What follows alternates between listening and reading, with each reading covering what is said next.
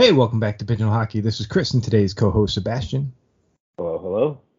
And you know us, we're just a goalie and a goon that have taken one too many pucks or fists to the head and do not claim to be hockey experts, but simply overzealous hockey fans that love to play, watch, read, and talk about hockey. So, how goes it, Seabass? Oh, not bad. Just coming back from a 10-day vacation out east in Prince Edward Island. So that was nice. Disconnected for a while. Kind of let go of hockey for a little bit, but of course still worked on some things in the background. Played some golf, which was awesome. I mean, golf there is just absolutely beautiful along the ocean.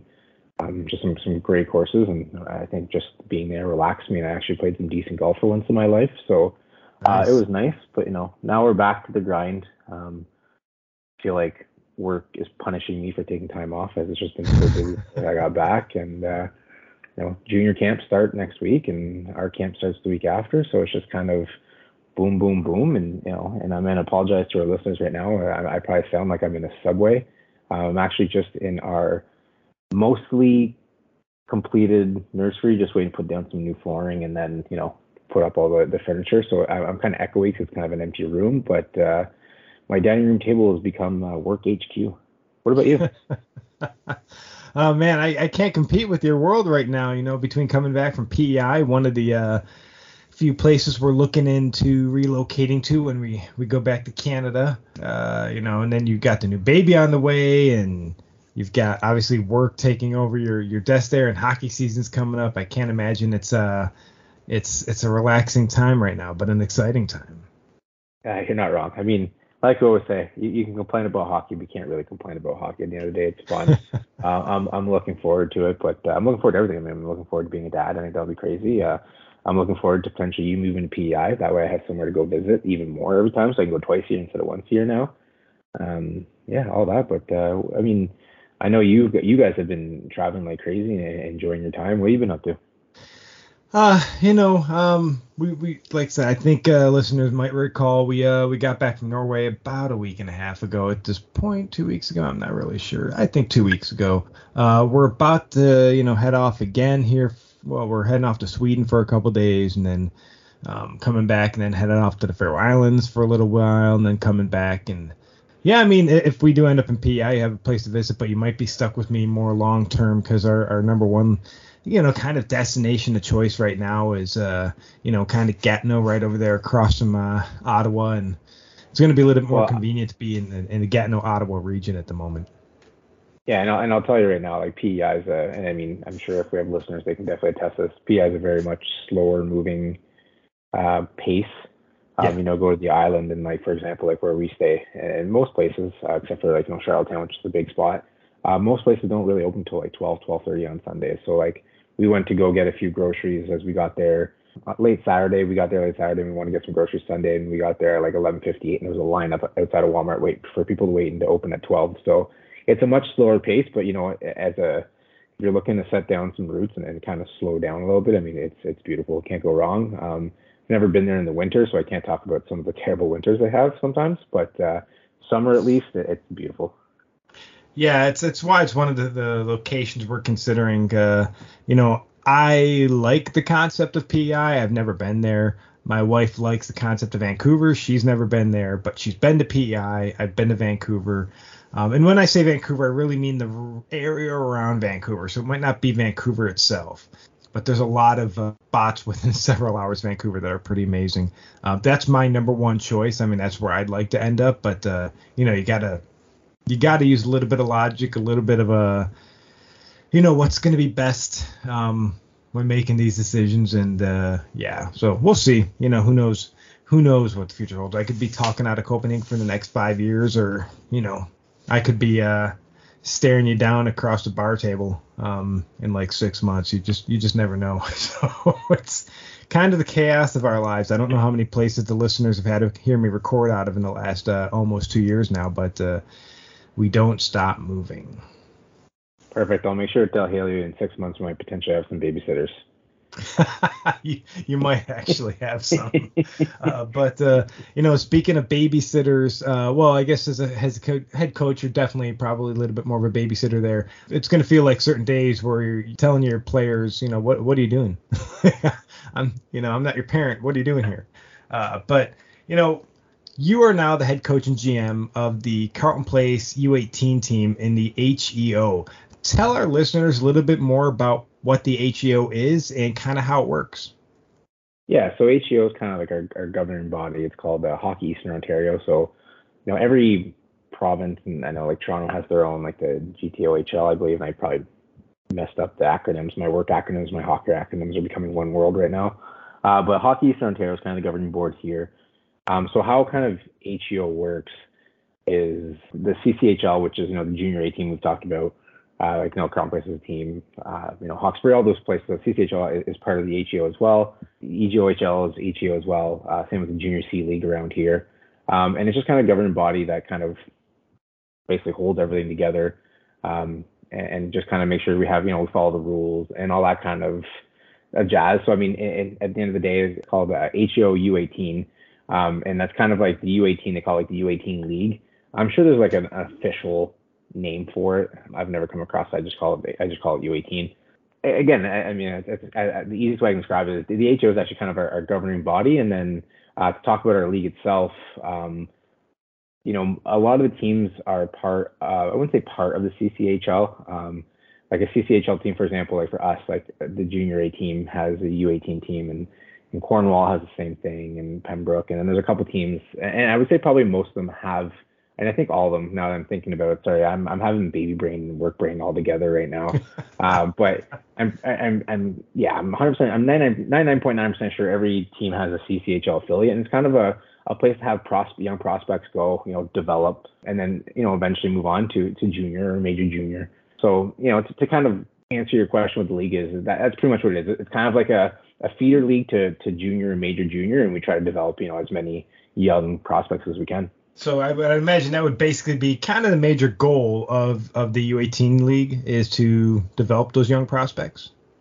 Yeah, I think, and it depends, right? If you talk to, like, I know our owner, like, is through the roof when we get guys who end up getting drafted major junior. Like, that's a great honor, and like it's nothing like I've talked to some guys who would rather have, the guys go the junior A route or whatever, but obviously we want to get recognition and get those guys to play at the highest level they can. If that's major junior, that's wicked. If that's junior A, that's wicked. If it's junior B, that's awesome. And for us, it's just to kind of progress them through their hockey career and kind of get them started. We get them, it's U18, but we have kids that are 15, 16, 17. Like even this year, I think our team is probably going to be super young. It's going to be 15, 16-year-olds. So it's just kind of helping them, guide them as they kind of get to those, I wouldn't say last growing pains. They put on some size, they put on some weight, puberty hits and all that, but we kind of guide them to and try to help them find their game. I know for me, like our staff, and I've always told the guys this, I'm not here to change a player. I mean, if the kid's 15 years old and he's an offensive defenseman, I'm never going to be the coach that says, you know what, I think you'd actually be better as a forward or better as a defensive defenseman. Like,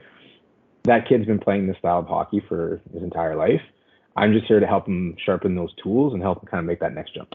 Back a little bit on what you were saying there, you mentioned players being able to get drafted into like the CCHL. Is there a draft for the U18 level?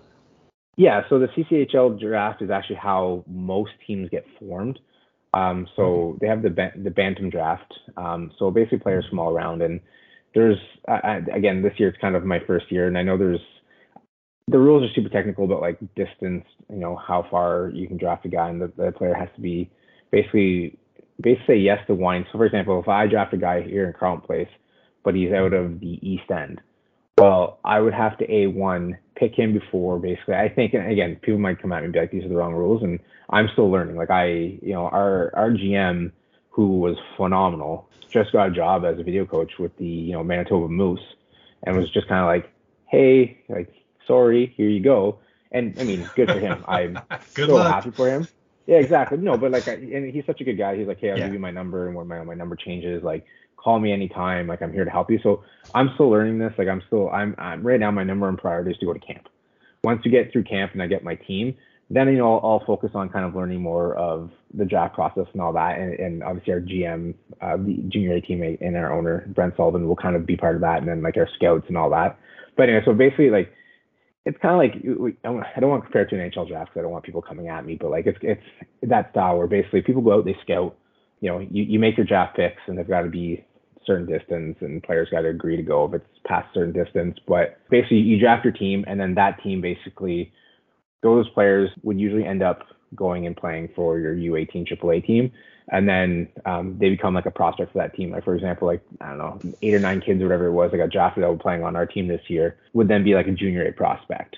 But again, like I said, our goal is basically trying to push them through to either junior A or major junior. So some of them do make that jump. Some of them make a jump to junior B. So it's kind of like they basically draft a prospect pool, and that kind of forms your team for the following year.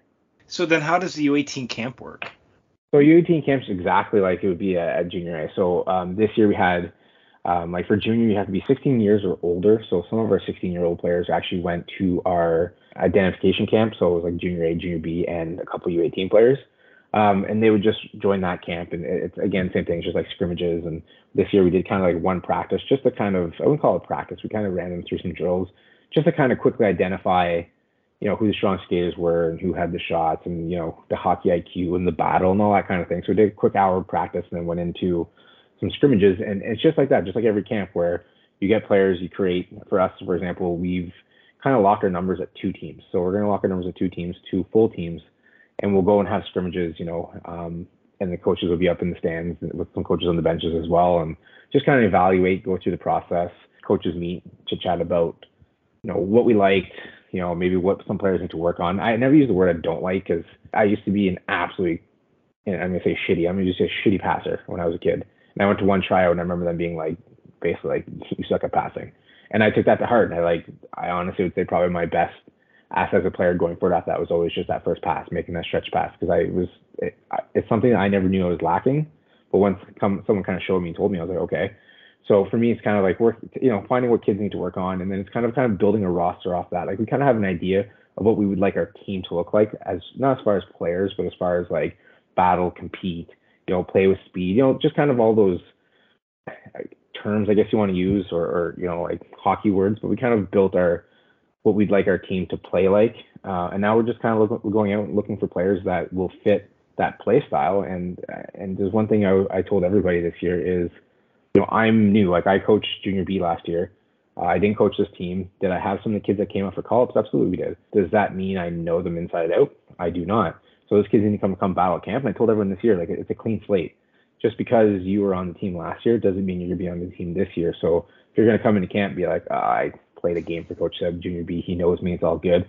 And then you take a day off. Well, guess what? The player who didn't take a day off then leapfrogs you. So, just to kind of round it back to kind of your question, U18 camp, especially for us, we run it just like we would run our junior A camp. We want to see who can play the style we're asking for. We want to see what the players' skills are, and we kind of just want to get to know the kids. You may have answered part of this question already, because Carleton Place kind of has that 3-tier system. Because last year you were in the E, and any of the listeners that are affiliated with the EOJHL, we don't really have any major contacts left in the E this year outside of actually the Commissioner Mark. But if anybody wants to pass along highlights out of the E this year, we have Hockey TV. Just let us know the video times or the save or the goals, and we'll definitely make sure to give them some love. But you have the 3-tier system there, and obviously the CCHL being the top, and you have the E, and then you got the U18s within the CP system. So how does everything work for the U18s within that 3-tier system?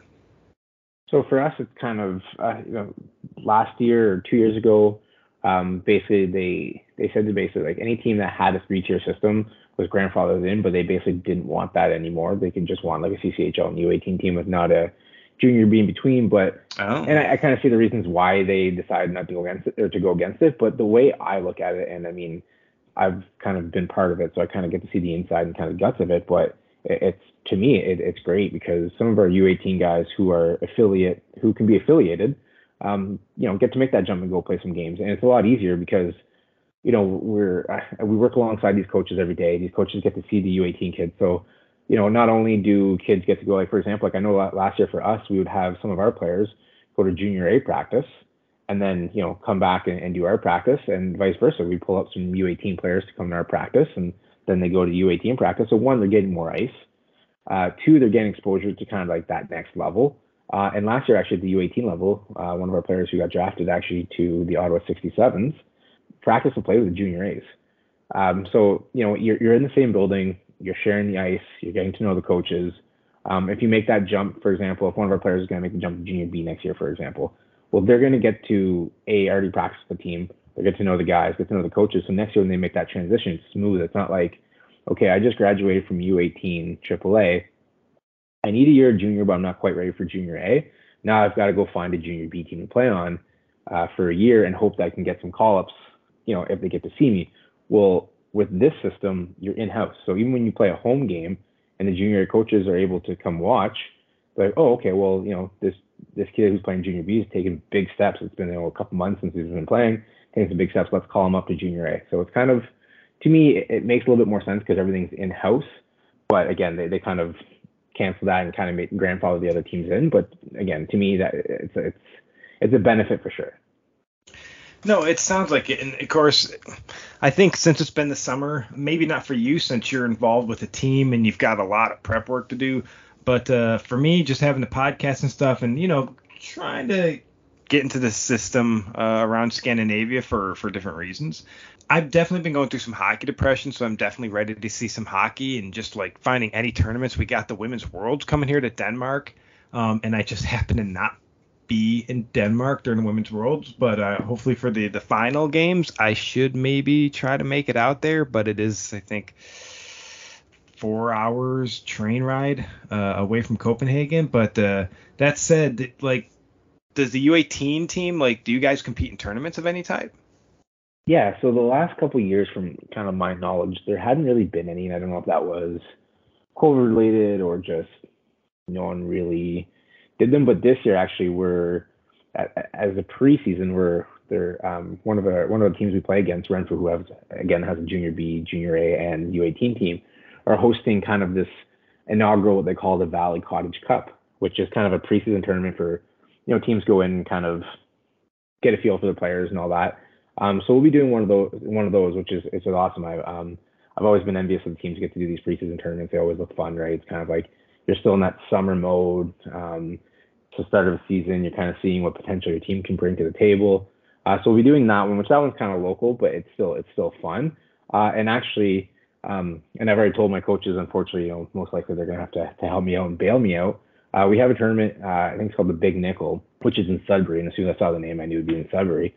And it's actually a week after my wife's due date. So, I might have my assistant coaches pull a bit more weight for me and go to that tournament, as I may or may not be able to attend this year. But it's a big step forward where they're doing an out-of-town tournament this year and going to play against teams from Toronto and all that. And I'm hoping to be on Hockey TV so I can kind of still watch my team play. But I think it's a great step to go up into Toronto and kind of bring what we can bring to the table as a city to Toronto and play against what people consider like the mecca of hockey. Yeah, I think the hockey world would consider Toronto. And actually, if there's any Toronto listeners at the moment, please just earmuffs.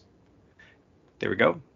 Yeah, they're the hockey mecca. So it is what it is. We all have to accept it. All right. Well, at the end of the day, right?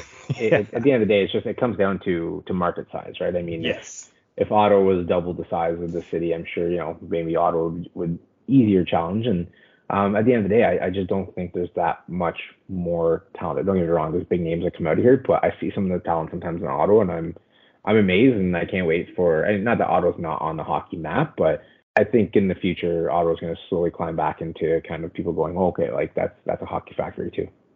Yeah, and so you guys are going to be heading to Toronto for a tournament like that. Now, is there a U18 national championship that you guys are competing for at that level? Yeah, absolutely. So basically I can speak on kind of the path it would be for us, and obviously it's the goal for everybody. If your goal is not to go win the national championship, what are you really doing? Like, you're going to go up there just like, yeah, we're happy with just, whatever. So, the path we would have to take, obviously, is we would have to win our playoffs here. And there's actually a team from Ottawa who almost made their way to the national championship this last year in the Nepean Raiders, where, they won the league championship, and then they go on to sectionals, and you basically play a tournament there, kind of a round robin tournament throughout a week. And then basically the winner of that round robin tournament would then move on to the national championship tournament, which is called the TELUS Cup. And obviously that's kind of the goal for every team, like I just said. And I'm not gonna lie. It'd be absolutely awesome to win one, and that's gonna be our goal this year too.